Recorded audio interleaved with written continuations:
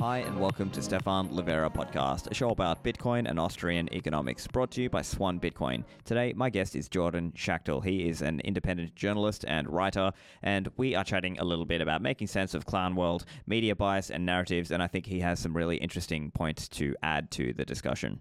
Now, we have the holiday season coming up, and if you haven't already got some gifts for your family and friends, consider my sponsor, Swan Bitcoin. They have a gifting program available. So this is a really easy way to gift to your family and friends. You can give it to them on their email. They will pick it up, they will sign up, become a customer, and then convert that fiat into Bitcoin. And at the same time, they will receive Swan's world-class customer support and education. So Swan is really focused on education. I recently hosted a self-custody webinar for Swan customers, and this is part of the commitment to helping empower people financially and teach them how to hold their own keys. So if you're interested to give a gift for this holidays to your family and friends, go to swan.com/gift.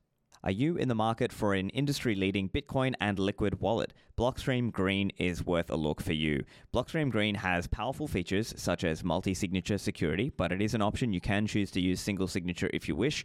It also has the ability to connect with your own full node, your own Electrum server, and you can use Tor support. So Blockstream Green has a multi-signature shield, allowing you to have one key on your phone, and Blockstream servers hold one other key, and you also have a time lock or a third backup key to ensure you retain full ownership of your funds. Blockstream Green also has integration with hardware wallets such as Blockstream Jade, Ledger, and Trezor devices. So there's a range of features available. It is available on multiple platforms such as iOS, Android, or desktop. So to get that, go to blockstream.com/green.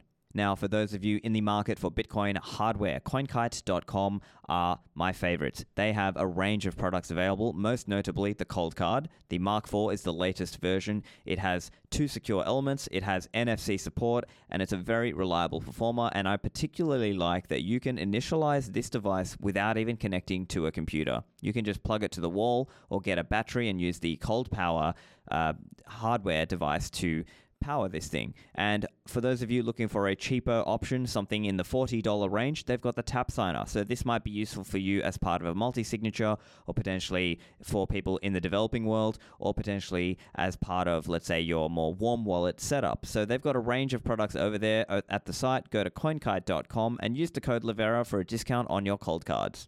And now onto the show with Jordan. Jordan, welcome to the show. Stefan, thanks for having me. I'm actually a pretty decent long-time listener at this point. So it's an honor to be on the show, and I've learned more about the technical aspects of Bitcoin from your show, and it's kind of like a light technical approach than I think anyone else in the industry. So big props to you, and you know, I'm a big fan. Hey, thank you, Jordan. I'm a fan of your work also. I know you're doing a lot of great work with your Substack and your commentary on Twitter. And I think I came across you maybe 2.5 years ago when the hysteria was going on. You're one of the few people calling it out, right? And then I saw, hey, this guy's got a bunch of based takes. So I thought it would be good to chat with you. I know you have also been following with interest a lot of things in the quote-unquote crypto world also. So, do you want to just give us a bit of I guess, what are the main things you're working on, just for listeners who don't know you? Yeah, so most of my work now is at dossier.substack.com, my Substack publication. My background's in foreign affairs. So like with the COVID stuff, I think a bunch of people started getting interested because I was looking at it from like more of a 30,000 foot or 50,000 foot, however many thousand feet you want to talk about perspective. And I was kind of like reading up on the source materials about what governments and what these international organizations are supposed to do in the event of like some type of crazy breakout. And it seemed to me that they were just like winging it. And that's when I kind of like started to call their bluff and realized that something very nefarious in my view was going on. And I think that it attracted a lot of people to some of my work that I've been doing. But I've been in the, journalism, reporting space for about a decade. In the US, doing a lot of like non-corporate media, and most of my background's in foreign affairs. I spent 6 or 7 years in DC, and this issue, of course, for many reasons, just captivated a lot of people. And so I just kind of cover a bunch of stuff nowadays. My specialty is certainly, I still love talking about international affairs, but I'm I'm definitely fully orange pilled now. So I love to talk about Bitcoin more nowadays, especially with this clown world that we're living in. And there's just so much insanity happening that it's like, okay, so let's try to filter out the noise and think about what's important in the world. And that's, of course, your entire podcast dedicated to Bitcoin. But like, I think it's more important now than ever to kind of like have some type of filtering mechanism, because the way that people, I think, absorb media now, it's actually a very difficult thing to do and process the information. So once you have like some kind of fundamental grounding on some hard truths, and I think Bitcoin is one of them, it kind of helps you see through the mess. Right. And I think one thing that I appreciate in your work is I think you have a bit more of an approach where you'll dig deeper than the surface view, right? That you tend to research a bit further and find out the real story, let's say. And I think maybe part of that is where maybe you and I and a lot of the Bitcoiners are seeing a lot of problems in the world today about the, so-called clown world, all this nonsense that it's all about the narrative and certain people get punished for saying things and other people don't get punished. And that strikes most of us as unjust, wrong, all kinds of things. And so maybe you want to tell us a little bit about your approach in terms of how you go about researching some of these things, right? You might see, okay, on the news says, oh, today it's, this is the story today. How do you go about figuring out and getting to the truth of the matter? Yeah, so I think it's super important for journalists, reporters, just random individuals who don't identify as anything to be upfront with the audience about where you're coming from. Like, so my prioritization is always like individual freedom, human liberty. It's super important to me. So that's the lens through which I am reporting events. Today's media, they pretend that they're like, just these objective observers of truth. That's just not true at all. Especially the corporate media is all kind of just like overqualified Harvard graduates who want to use their New York Times salary or Washington Post job to tell people what they're supposed to think about the news. And I think that's an okay approach as long as you're upfront about where you're coming from. These people all come from the same political perspective, but they pretend not to.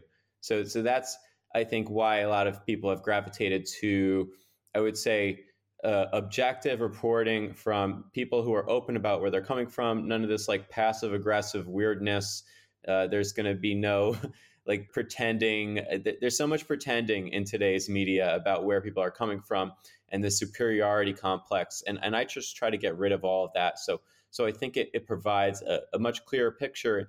And it's interesting, like the whole political frame of reference nowadays is, I think, becoming clearer than ever for some folks. Like, it's not so much about this like left versus right divide. It's like whether people want to dominate you or whether they're open to having a conversation and open to agreeing to disagreeing. And I think that's the fundamental difference of this global divide that I think we're seeing today. Is there's one side that is open to coexisting, the infamous coexist bumper stickers that the progressives used to love slapping onto their Subarus.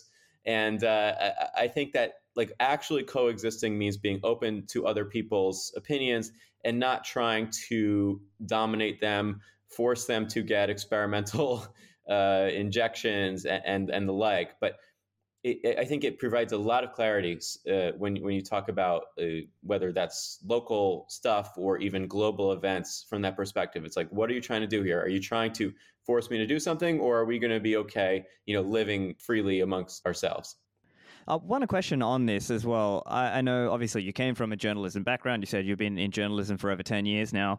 I have heard of this idea, and I think I broadly agree with this idea that generally there's objective reporting and there's opinion. And if you're doing an opinion piece, well then, okay, yeah, you can write your opinion about things, but that's distinct from objective reporting. But it seems to me that a lot of the so-called mainstream media or the corporate media today, they're almost blurring the line, or they're almost trying to ram this idea of their opinion down your throat, but actually pretending it's objective reporting. And that's what we see with all this fact-checking and all of this stuff that we've seen over the last few years.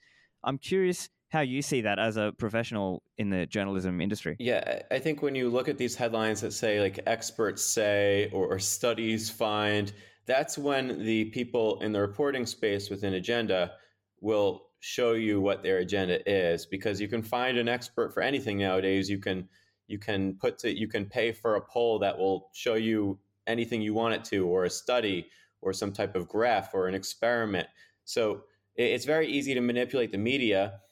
And I think just there is a way to do objective journalism, but it's so like botched today in America that it basically doesn't exist. There's a few enterprises that have tried to do something like that, but there's always just like, once a corporate sponsor gets involved, and then it's like, okay, I guess we can't talk about if Boeing, the big military and commercial jet maker, starts sponsoring you, then like, what's your position going to be on, say, relations with another country where they have just bought $1 billion in Boeing jets? So it's very easy to like corrupt people. So from my position, I understand the traditional divide between opinion, commentary, and traditional reporting. And I think that may have worked in the past, but because there's just like so much clutter in the space, that I just don't think that mechanism works anymore. Like the idea that the New York Times has separated its opinion writers from its journalists, even though it's very clear they're all coming from the same perspective.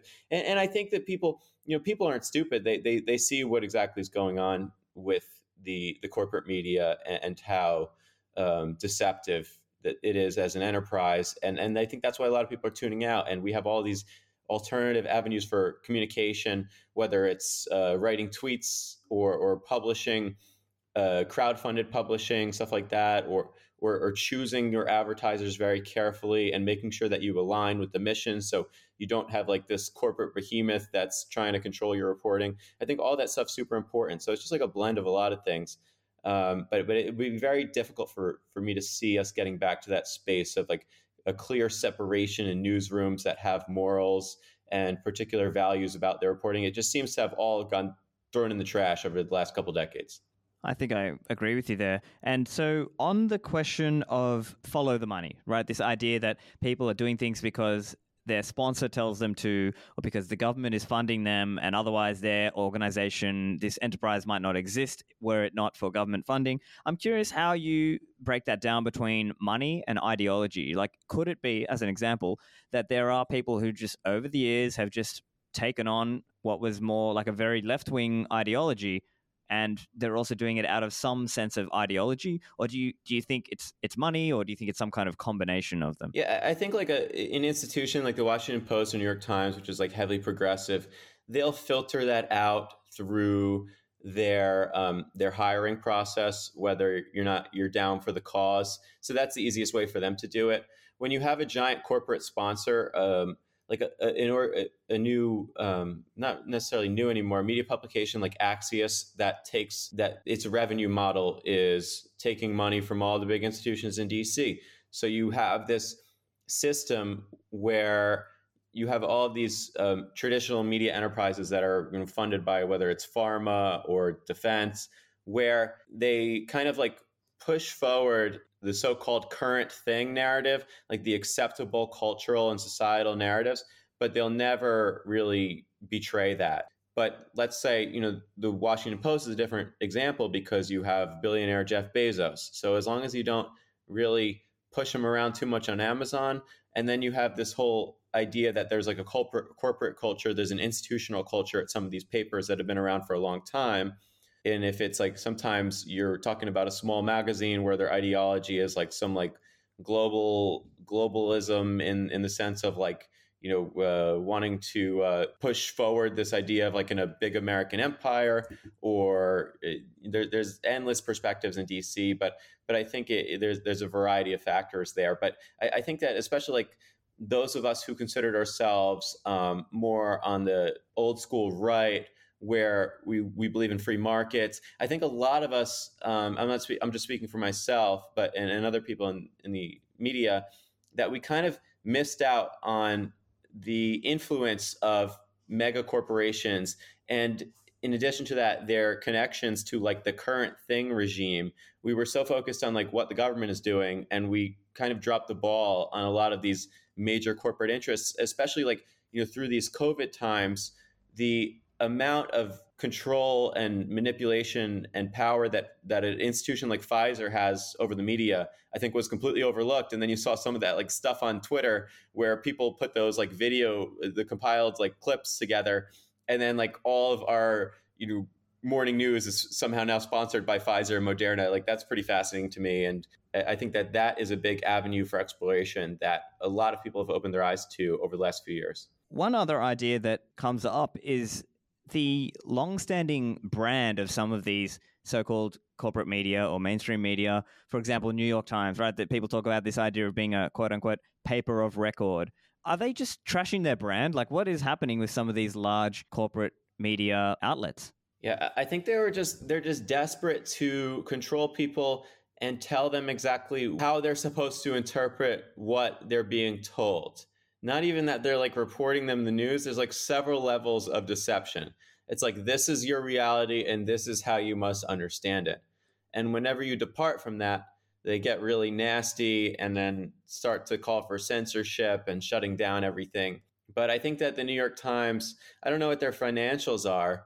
They're still very influential, but I'm hopeful, and I look forward to their demise, along with a lot of the rest of the corporate media, because they're a huge part of the problem. They've created this class of like hundreds of millions of NPCs throughout the world who just have become bots, and they view these papers as the gospel. And like, if it hasn't been reported in their favorite paper by their this ridiculous journalist activist, then to them it's not part of their reality. But these people depart so far from reality in their reporting, and it's like so obvious to those of us who consume other forms of media and have kind of filtered through the biases and realize what the reality is. Like, there's just a huge disconnect. It's all just agenda driven nonsense. It's not even like the difference between someone else, like our perceptions of what the truth is. Like, they're just telling lies at this point, and they're deceiving and they're manipulating, and that's what they want to do. Is they want to continue this stranglehold that they used to have over the people's perceptions and how the people think about things. And I think that there are many people who have gone fully on board, in the direction of just like, I am cattle and I will do whatever the corporate masters and government tells me to do. But there's other people who just have come to reject it entirely. So I'm encouraged by the other side, at least. I see. And I think the other aspect that is almost scary is that they can make people think about anything by just repeating a narrative. And so what we might find is, even if there is a truthful story or some story that you want, they might very briefly mention that, but then the one that they just keep on repeating and repeating is the narrative that they want to push. And that's their way of controlling the way people think about things, is to just continually repeat this. And if people are, let's say, the average person out there who's maybe not paying as much attention, he just sees a random headline and just reads that headline, and then that becomes his way of interpreting that issue, right? Yeah, like I know you spent a lot of time in Australia, so you know all about how so many people just become like bots of the system, right? Like, you had to basically escape there. But it's in the US, there's these terms that the corporate media loves using that kind of just like generates this sentiment among the people that agree with them. Like, the new thing now, we just had our elections. And there are certain people now who they've labeled election deniers for questioning right. the integrity of the electoral system. And it's always like the enemies of the regime that are election deniers. It's never the people who would actually like also deny the legitimacy of elections, like someone like Hillary Clinton, who was running around in 2016 and for several years saying that, the Russians basically stole the election, blah, blah, blah. Like, she's never labeled an election denier. Only the enemies of the regime are election deniers. So it's funny how they create and modify terms and weaponize them to I think encourage certain behaviors. And the COVID stuff was, of course, great evidence of that insanity. When like I was talking about this stuff early on, and not even in the pre-vaccine era, where I was like, hey guys, maybe we shouldn't just, I think it's like kind of weird that we're all being like told to stay in our homes forever. Like, this doesn't make sense. And then there's people like calling me a bioterrorist, basically. So it was wild to me, but it showed the power that the media still has over the people. And the media. So in a regime like China or Russia, you have state media, But our corporate media has become like almost the equivalent of state media because they just like broadcast whatever the current thing is for the regime, and they're all like this kind of like interconnected enterprise. Like this idea that I think a lot of people have kind of woken up to this idea that like our so-called democracies aren't nearly as free as we thought they were, because we have these media institutions that are very much looking like a Pravda or a Chinese Global Times, just funded by corporate enterprises, but they're still like catering to this class, this ruling class. Right. And I think it's difficult to put our finger on exactly what's going on, because I'll give you an example, right? So some people argue that some of the hysteria was driven in a way because they wanted to make Trump look bad. So even though Trump was in power at that, like if we rewind the clock, right, at that time that Trump was in power, they were trying to make him look bad. But now that Biden is in, they're trying to make him look good, and they're trying to run cover for him, right? So it sort of changes depending on who's in power, because it's not even about who's at the head, right? Yeah, like these are people that are specifically motivated by outcomes, like getting rid of Donald Trump. And I think like one of the big reasons, sadly, for the global hysteria, where like a lot of these folks are like, we got to get this guy out of here. You know, we got to shame him at every chance. Remember, like if you were watching cable news, all of them had that ticker. Like every time someone died of COVID, they're like, oh, million COVID deaths on Trump's watch. Now 1.1 million. Now, how many could have been avoided because Trump's telling people to live their lives? And honestly, I think in the United States, that was kind of their main, the idea that you could blame a global pandemic or the excess death, the supposed excess deaths on the guy they hated. It was just the perfect storm for media corruption there. But it happened in a lot of other countries too, not just in the United States, but certainly the U.S. media weaponized it to get rid of him. And I don't want to get too much into, exploiting the democratic process through mail-in voting, but I think that they recognize that that was an opening to kind of modify the system a little bit to make it more beneficial to their people. I think that was one of the main goals of extending the emergency. I think that Biden may try to, or the Biden regime may try to extend the emergency basically in perpetuity. For one reason, because the government loves having power and never loves giving it away. And for another, because I think that they like to manipulate the electoral process. And when you have like this crazy system that's very difficult to track, it's much more easy to exploit. So, yeah, I see. And so I think one point that maybe I was getting at even earlier is that distinction about, are they doing it for money, or do they just genuinely have this ideology? And I think in certain cases, so I'm not sure how closely you follow the Australian political scene, but recently, as he is affectionately known, Chairman Dan of Victoria, who was the premier during the time of hysteria, famous for keeping his state under lockdown, I think it was the longest in the world, and he just won the election, right? Like he just basically massively won. But I think in that case, while I'd probably hear a case for the whole, election and fraud in certain American contexts, I think in Australia, or at least in Victoria and Melbourne, which is a very left-wing state and a left-wing city, I think a lot of them just genuinely believe it. I think a lot of them actually just believe in Chairman Dan. So I see it as sort of, there are, but I definitely take your point though, that there's this double standard, right? That Hillary is allowed to question the integrity of elections, but the other side are not allowed to. Yeah, it's sad to see that. Australia in all of these democracy indexes pre-COVID was like 1, 2, 3 on the supposed freest countries in the world, most democratic, most transparent. And then, the rest is history. You had people told not to leave a 1 mile radius of their house for 6 months, and you can only jog for 20 minutes a day.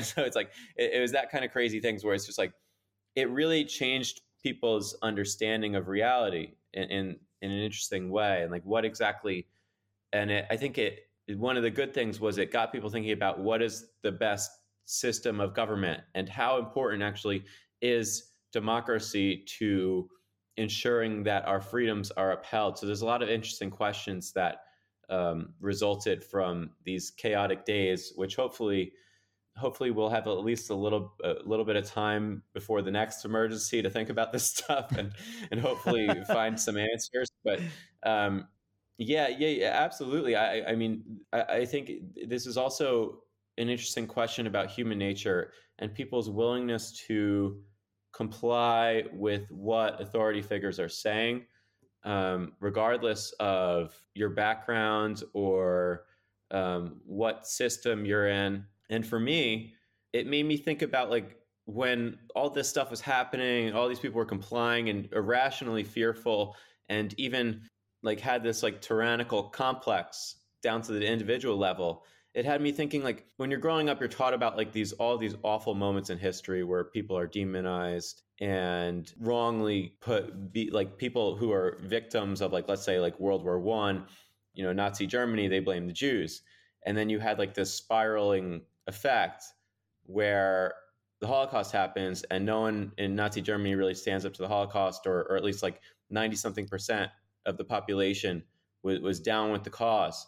And it really makes you think about the importance of, to me, it became very clear that, democracy is not sufficient enough to protect our rights, because there are events in history that happen where a significant percentage of the population, or at least a majority, is very much okay with abusing your rights. So like what systems can we have in place to protect our rights?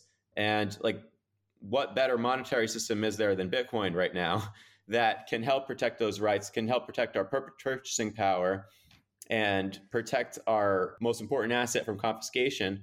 And there's other form of governments that I think are worth having a robust debate about how to protect your rights. But I think democracy has been badly exposed in these years, and that like it really hasn't protected anything. Like even if you have, I have debates in Twitter DMs with Alex Gladstein about this, and I think he's like more of like a traditional liberal Democrat, where he's like, oh, but so he's very critical about El Salvador and Bukele having kind of just like authorized himself to accumulate more power, basically, or like kind of like having rewritten the rules a little bit to be able to run for office again, something like that. And, polling the people, and 90% of the people said, yeah, that's great. You're helping us ensure our freedoms.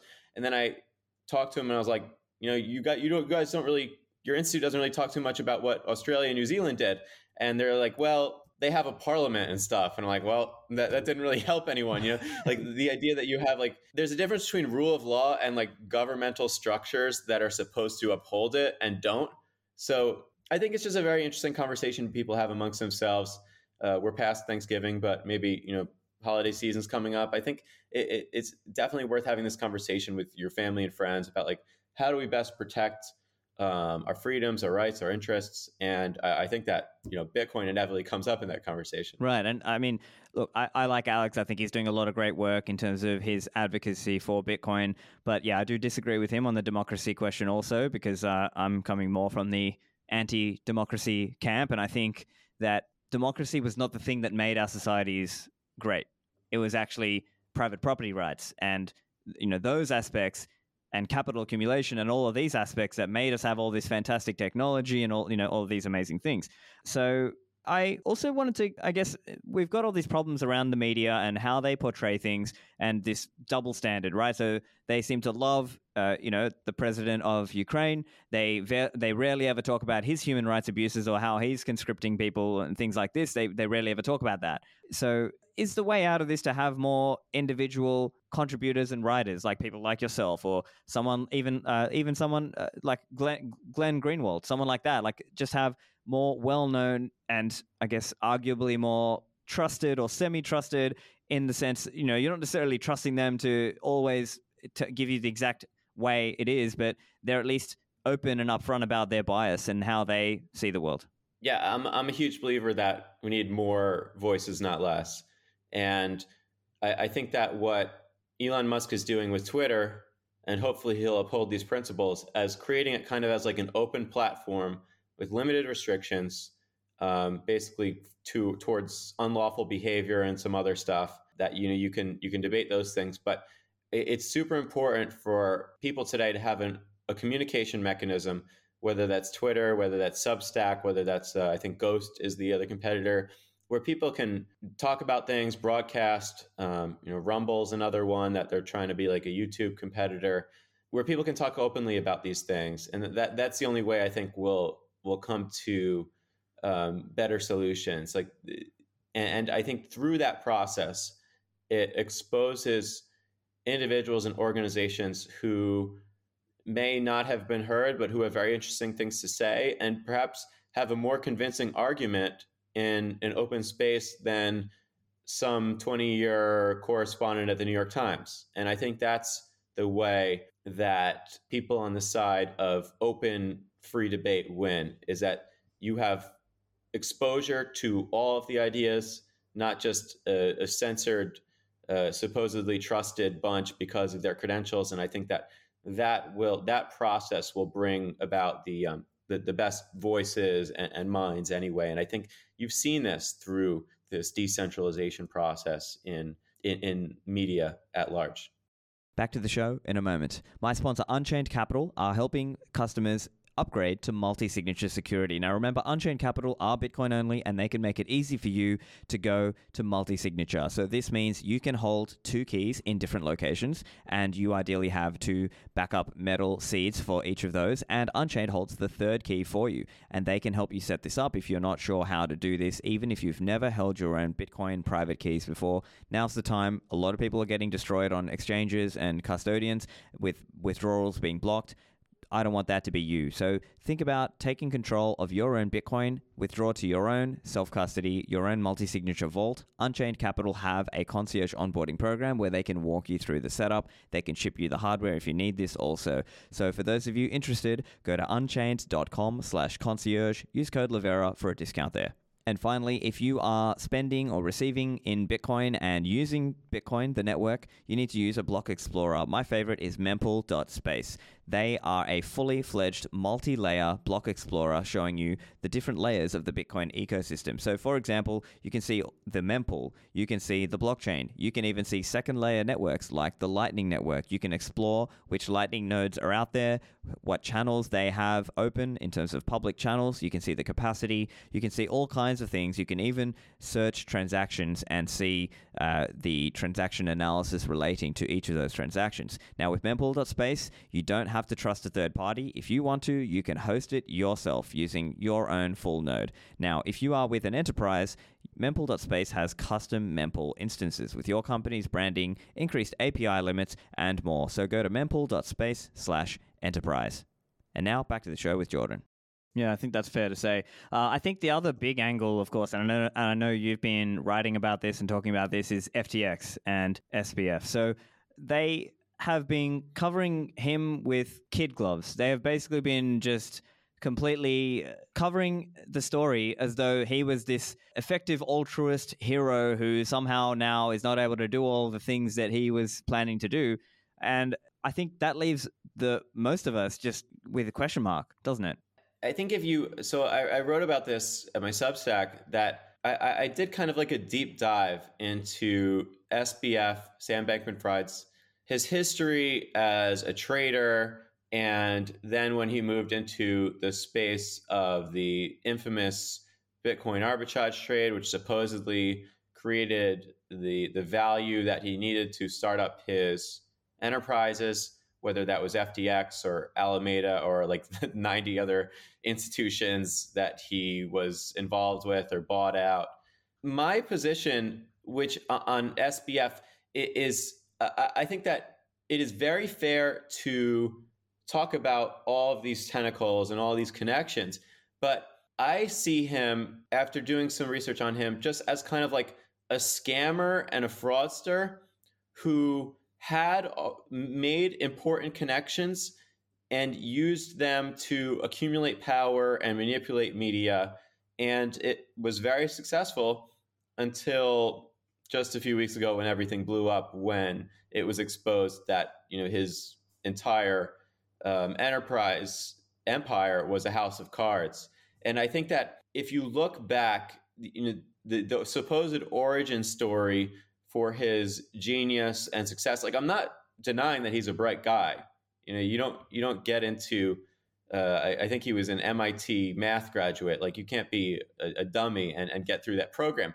But the idea, I think that we like in society today, what is very much entertaining to people is like these caricatures. Like the perfect example, there's like the rare examples where you have like these like kind of crazy, slightly like weird geniuses, like maybe a guy like Mark Zuckerberg, who has a crazy idea in his dormitory and creates Facebook with his roommates. Like that's a great story.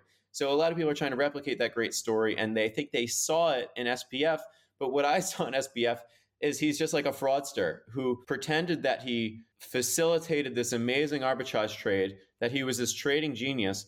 And what there's really no evidence to show for that. There's evidence that he got money.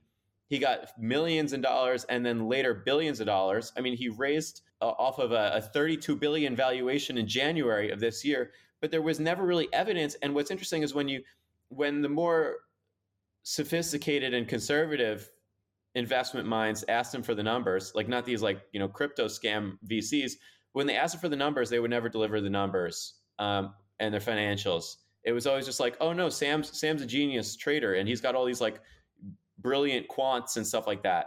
But I think he's basically just a fraudster and was able to manipulate people through a creative story. But this also doesn't mean that he made some interesting connections and manipulated the media. And there's all kinds of also interwoven webs with governments and powerful interests, especially because he was so heavily involved in the DC quasi nonprofit and lobbying space. So that, I think when you're seeing these media enterprises treating him with kid gloves, like they kind of started to be or couple with that institution, and he gave these institutions a lot of money, and they kind of became corrupted by his empire. So I think that for them, it's like when you have an institution like Vox or The Intercept, which is taking millions of dollars from Sam, and they don't want to give it back. The idea, I think the idea of a clawback process probably terrifies them. So they're not going to say like, oh, this guy's a fraudster, because that means like we might need to write a check at some point and give the money back and then fire these 10 reporters that were hired based on that grant from Sam's Enterprises. So I think that he was very smart to try to manipulate the media, and he did so successfully. And now you have like all this, I think you have all these major enterprises that want to be empathetic because they're like already corrupted by him in a variety of ways. And there's also this authoritarian leftist bent in his worldview.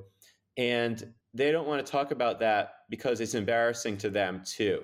The whole effective altruism narrative, which is a whole thing in its own category. But I think that a lot of these people were exposed financially and also ideologically. Right. And so I think you have it right. I think you have a good way of putting it, because I have also seen a lot of theories floating around about this idea of a deep state, that he was some kind of government operative and so on. But at least on my reading of the facts and what I've read, it seems more likely that he was not a government operation. It seems more likely that he was just trying to do a standard regulatory capture play. Like he was trying to build this Ponzi enterprise up and then get buddy-buddy with the regulators and get buddy-buddy with the politicians and make some donations, grease the right palms, and become quote-unquote successful or part of the new fiat establishment in that way. So at least that's how I'm seeing it. But how do you respond, or how do you think about the people who are saying, oh, look, it's like a shell, it's like a government op, and he wouldn't have been able to do some of the things he was doing if it were not for that? So the foundation of that argument that I think comes from a lot of the people in like the crypto crowd, that crypto meaning like all of these altcoins, these 20,000 altcoins, and they think that this was some type of like operation to destroy crypto and bring about this CBDC. But I think what the crypto people don't really understand, or what they don't want to acknowledge and accept, is that like this was already a scam enterprise, like that was using terminology that did not reflect what these people were actually doing. Like the idea that any of these coins or digital assets were tools for decentralization and freedom is laughable. Of course, like I'm not familiar with all of these 20,000 plus assets that were created and out of nothing, but I think that's what differentiates Bitcoiners from just like this general crypto crowd, is that it doesn't make sense that the argument would be this is some kind of Fed psyop, purposely destructive to destroy crypto, bring about a CBDC. They want to bring forward a CBDC anyway. And that's a more, I think, complex argument because we have somewhat aligned interests with the banks in the United States. Like they don't necessarily want CBDCs either. So it's not going to be so easy for the federal government just to roll out a CBDC, which I think is a good thing. But like it's kind of like aligning yourself with the Soviet Union to beat the Nazis. It's not necessarily like the perfect relationship, but there's a lot of interesting actors in this debate. But I don't accept the framing that this was some type of like purposeful self-destruction, because this entire industry was just a gambler's paradise for retail. And I think that deep down, retail crypto people would acknowledge that they're just gambling and hoping to, enter one of these get rich quick schemes. It's not about the ideology. It's not about freedom. I mean, maybe for some of it is, but I think they're wrong about that. And on the VC side, like the purpose of these institutions, like it's not just FTX that was doing this. I mean, you talk about it all the time. The purpose of these institutions like Coinbase is to basically help Silicon Valley venture capital firms dump a worthless asset onto the public so that the price can go up, and then they can sell this useless asset with marketing hype and make billions of dollars. So like, are you telling me that because FTX collapsed and all these crypto coins went down 99%, more, another 99%, like that's somehow a bad thing for decentralization and freedom? Like, so I don't accept that narrative. I think that in fact, the collapse of FTX is a good thing, especially a good thing for Bitcoin. Anything that I think can psychologically decouple Bitcoin from this crypto behemoth is a good thing, because people, I think, are using the market. I guess the market psychology right now has these things connected, especially from an institutional standpoint. So I think it's important. It's a perfect time to educate people on the necessary separation between Bitcoin and crypto, because I think that through these FTX is basically just a casino where you're depositing your Bitcoin or whatever you're using, and you're just like trading a dog token and trying to get like 1,000x, and then you're going to put it back. If you're going to try to put it back in Bitcoin, or you're going to try to use it to get back out in your, I'm not sure what their regulations were like at FTX, but if you can get back out in your local currency. So I think, the collapse of FTX to me is a good thing. Yeah, and you know what? There's some parallels here because, as you say, FTX collapsing is a good thing for the industry because Bitcoin is rightly being separated from the crypto clowns and the garbage out there. And the parallel I'll give you is people used to say similar about Mt. Gox. Back in late 2013, early 2014, when they were going down, people were saying, oh no, if Mt. Gox went down, it would be bad for Bitcoin. And so I think people got bought into this idea of not wanting Mt. Gox to fall down, and they maybe argued that it wouldn't, when obviously, as history shows, Mt. Gox did collapse, and it was, at the time, it was the Bitcoin exchange. It was the exchange. And so I think it is a good thing. But, we're just going to have to take a bit of pain. It's going to be a bear market for a little while. We're going to be sideways, and we don't know how long. But fundamentally, we're building from a new base. And so at least that's how I'm seeing it. But, there could still be some regulatory fallout here from FTX, right? And I know some of the local, or at least the US domestic large exchanges like the Coinbases and the Geminis of the world, maybe they could face even more regulation now, even though FTX was mostly an offshore exchange. Yeah, I think that this is an interesting, it's very difficult to predict market outcomes.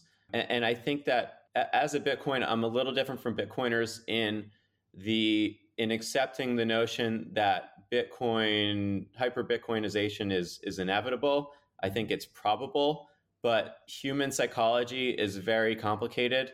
And there are a lot of factors, God forbid, a nuclear war, where, I think it's very probable that Bitcoin will catch on with the masses, become the global reserve currency, all that. People will use Bitcoin. But I think it's also important, like, for Bitcoiners to be motivated to educate people about Bitcoin, because the idea that like you can just sit back, super important to sit back, stack sats, but the idea that you can just, I think it's too much of a relaxed approach. That I think that it's important to have Bitcoin educators such as yourself to orange pill more and more people, because if it's only the plebs on Twitter using Bitcoin, and we want our children and grandchildren to inherit wealth that will make it very easy for them to live their lives, and we can somehow speed up that process, I think that's where the educational portion comes in. But yeah, in terms of like with these Gemini and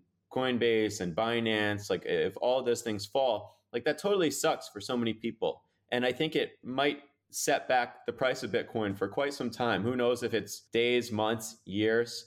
But the sooner we can get more people orange pilled, I think the sooner you'll see a recovery on that front. And I think that the idea of just because Bitcoin is a better money, like people need to understand that Bitcoin is a better money. Just because it's a better money doesn't mean that it's automatically going to replace these shoddy currencies, whether that's the US dollar or the yen or the ruble. I think that it makes education so important in terms of like the hyper Bitcoinization timeline. That's, for me, that's just a critical factor, especially nowadays where you're seeing the price action. Just, I mean, in the stock market, it's been terrible too. Like the Facebook stock's down 90%. So Facebook also is going to need to do some type of psychological campaign to get investors excited about Facebook again. But I think that this just makes education like the most important thing nowadays, and to really convince people that this is an amazing opportunity for them. I mean, I had so many people close to me over the last couple of years during the bull market when Bitcoin was at 60,000, 65,000, 69,000, and they're like, "Hey, I'll never have one Bitcoin ever because I'm not going to spend so much money on it now." And like now's a golden opportunity for them. So I know I'm still like super optimistic about Bitcoin long term, but we just shouldn't sit around and be like, yeah, we're getting 200,000 by 2023 because like game theory, and it's just like, to me, like, right. I think that like that's a simplification a little bit. Yeah, and look, I'll tell you what, I've done talks on this exact topic, right? My talk at BitBlock Boom was basically this idea that we shouldn't just rest on our laurels. We can't just assume Bitcoin is inevitable. It takes work. It takes developers. It takes review. It takes investors. It takes builders. It takes employees who are working in these Bitcoin companies. It takes education. It takes all kinds of things to actually move the ball forward. Now, I think it's extremely likely to win, but it's not inevitable in my view. So I agree with you there. I think one other angle that's interesting, and I know you've written about this also, is we are in this time or this place where liberty is not really valued very highly. And there are, let's say, discussions and debates of even amongst libertarians and, let's say, liberty-minded people who are disagreeing on the right way forward. So, for example, you have people saying, no, we need to have the Libertarian Party. And, hey, great job to them. They're starting to actually really promote, like, the proper libertarianism.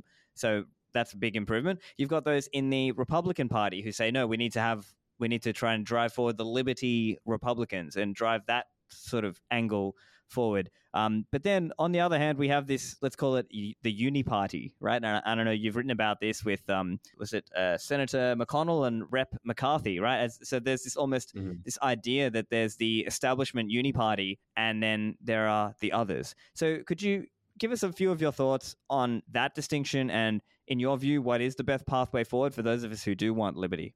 So for me, having spent a long time in Washington, D.C. D.C. is irreparably broken, and no strongman, no president who, well, first of all, you're not going to elect someone who's like an anarcho-capitalist in the United States. So most likely you're going to get, I think that the Republican Party is more liberty-minded, but still very flawed because like you have the future Speaker of the House in the next session, Kevin McCarthy, is basically like a bot for corporate interests. You have Mitch McConnell, who's going to be Senate Majority Leader if they get to 51, and he's also part of the Uniparty. So when you are electing legislators to go to DC, you basically want them to blow these institutions up. I think that's what liberty-minded people want to happen. You want to weaken the power of the federal regime, this uniparty in Washington. If you're going to look for someone to send there, that would be my motivation to vote for someone, is what can they do to destroy these institutions? When you're talking about a president of the United States, let's say in the coming 2024 election, I think that is a very important thing to discuss, but also, is the president going to keep us out of these crazy wars? Because I think the lesson of the last 2 decades in the United States is that this imperial overreach has harmed our nation in an incredible, impactful way. And while the United States is still very much a first world country, that's not necessarily guaranteed in the long run. Having spent trillions and trillions of dollars in debasing the bejesus out of the currency and really harmed the average American, to me, I'd look for a non-interventionist president, someone who would be willing to blow up the institutions. But certainly the most important thing is to kind of separate, if you're a liberty-minded individual, to do all that you can to separate yourself from the federal regime, because they just want to grow the power of this blob in DC. And I think that Florida is a great example. Texas is a great example of weaponizing the process of federalism in the United States to decouple as much as possible. I wouldn't call it a secession, but maybe like a soft secession, to do all you can to stop the growth of the federal regime. I think particularly Republicans are so caught up nowadays about this debate between Trump, DeSantis, and who else, and about who's going to create prosperity in America again. I think those days of electing one person to fix something is just not going to work. And you're much more likely to get better outcomes by just electing people who would not grow the power of government at the very least. It's not, to me, having had a background in foreign affairs, coming to this realization has been very powerful that it's not China, it's not Russia, it's not Iran, it's not North Korea that's going to potentially lead to the downfall of the United States. It's our own regime. So to declaw that regime, I think for liberty-minded individuals, when you're putting in place national legislators or even like crafting policy on a state level or even on a city level, you want to empower the individual as much as possible. And to do so, you need to find avenues to grant liberty to the individual far away from Washington, D.C. And again, of course, Bitcoin fixes that. Right. And so even amongst Bitcoiner circles, I think maybe I think probably most Bitcoiners would argue, or at least many of them would just say, look, we just have to try to walk away from normal standard politics, and we just need to try to build these parallel economies and just promote Bitcoin. And that's really going to have the best overall impact. And then maybe there are those who say, well, we need to try to interface with the system so that at least there's less bad regulation or reduce the regulation and the taxes that could come onto Bitcoin holders. And maybe there's something to that also. I'm curious how you see those different views. Yeah, I think it's worth it if you have some spare time to get involved in the system. Because the idea that I think some Bitcoiners are a little too black-pilled about the state of the American Republic. If you do, you can work the system to facilitate your interests still. If you have a lot of money or you have a lot of loud people, you can definitely impact the system. So the idea that the system is so corrupted to the point where they're totally tuning people out, I reject that notion. And I think it's important for people to engage, but also important for people to recognize that in more like the non-Bitcoin space, that just electing your preferred strongman isn't going to fix anything. So it's very much worth it to continue to use the system to your benefit and use it kind of like how the elites use it. Whether that's, I think a guy like Peter Thiel has done some very interesting things where he's like, I'm going to put a lot of money behind these candidates who I think are very much non-interventionist minded and also believe in free enterprise.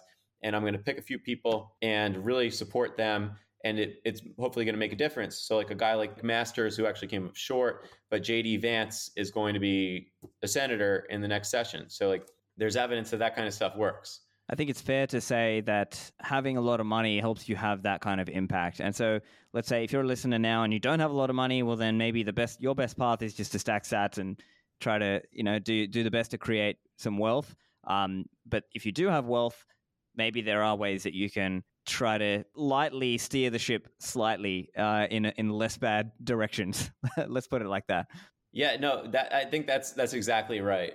That because like imagine like let's say you're some billionaire businessman and you're paying these enormous taxes. You're not taking advantage of the loopholes. You believe in liberty, and like you have this senator who invited you to like his cocktail party. Like I think you should go to the cocktail party and convince the senator to like lower the taxes. So there's stuff like that engaging in the system would be beneficial, but certainly for like the average individual, you perhaps don't have $10 million to bribe your congressman, but using the system to your advantage is very important. Don't just let Bill Gates do it.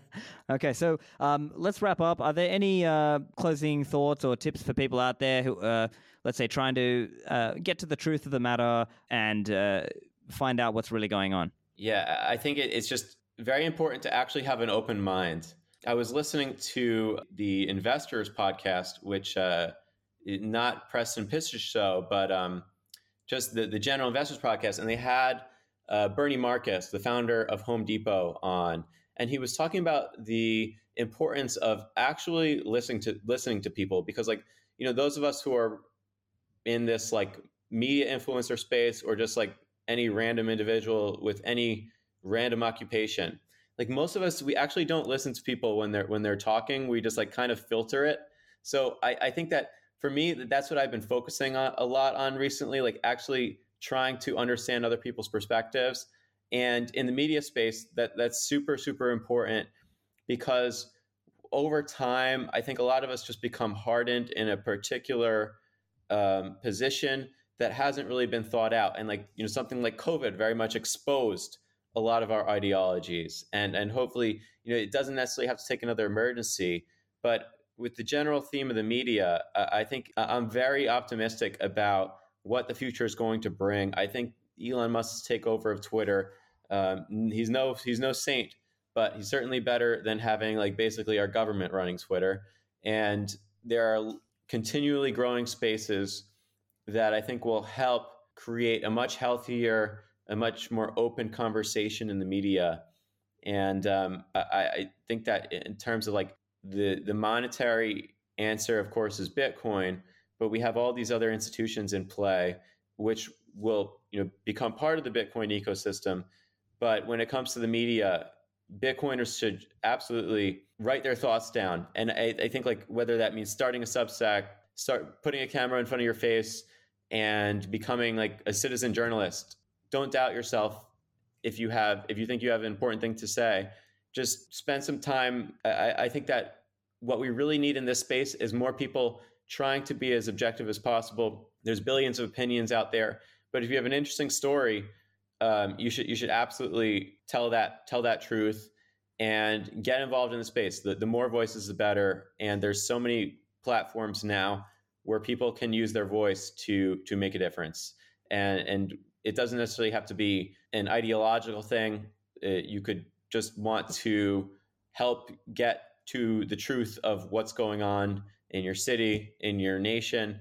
I think, honestly, that there were, in some countries over this COVID hysteria regime, there were some just individuals that kind of came out of nowhere and started having people think about things another way. So just the power of an individual, unique perspective, that's like the most important thing to facilitate in the media environment moving forward. And Stefan, just thanks so much for having me on. Really appreciate it. Hey, no worries. So listeners, make sure you follow Jordan. I'll put his links in the show notes, and his Substack is dossier.substack.com. So guys, go and subscribe over there. I just subscribed recently. So thank you, Jordan. Yeah, thanks so much. Get the show notes over at stefanlivera.com/437. Thanks for listening, and I'll see you in the Citadels.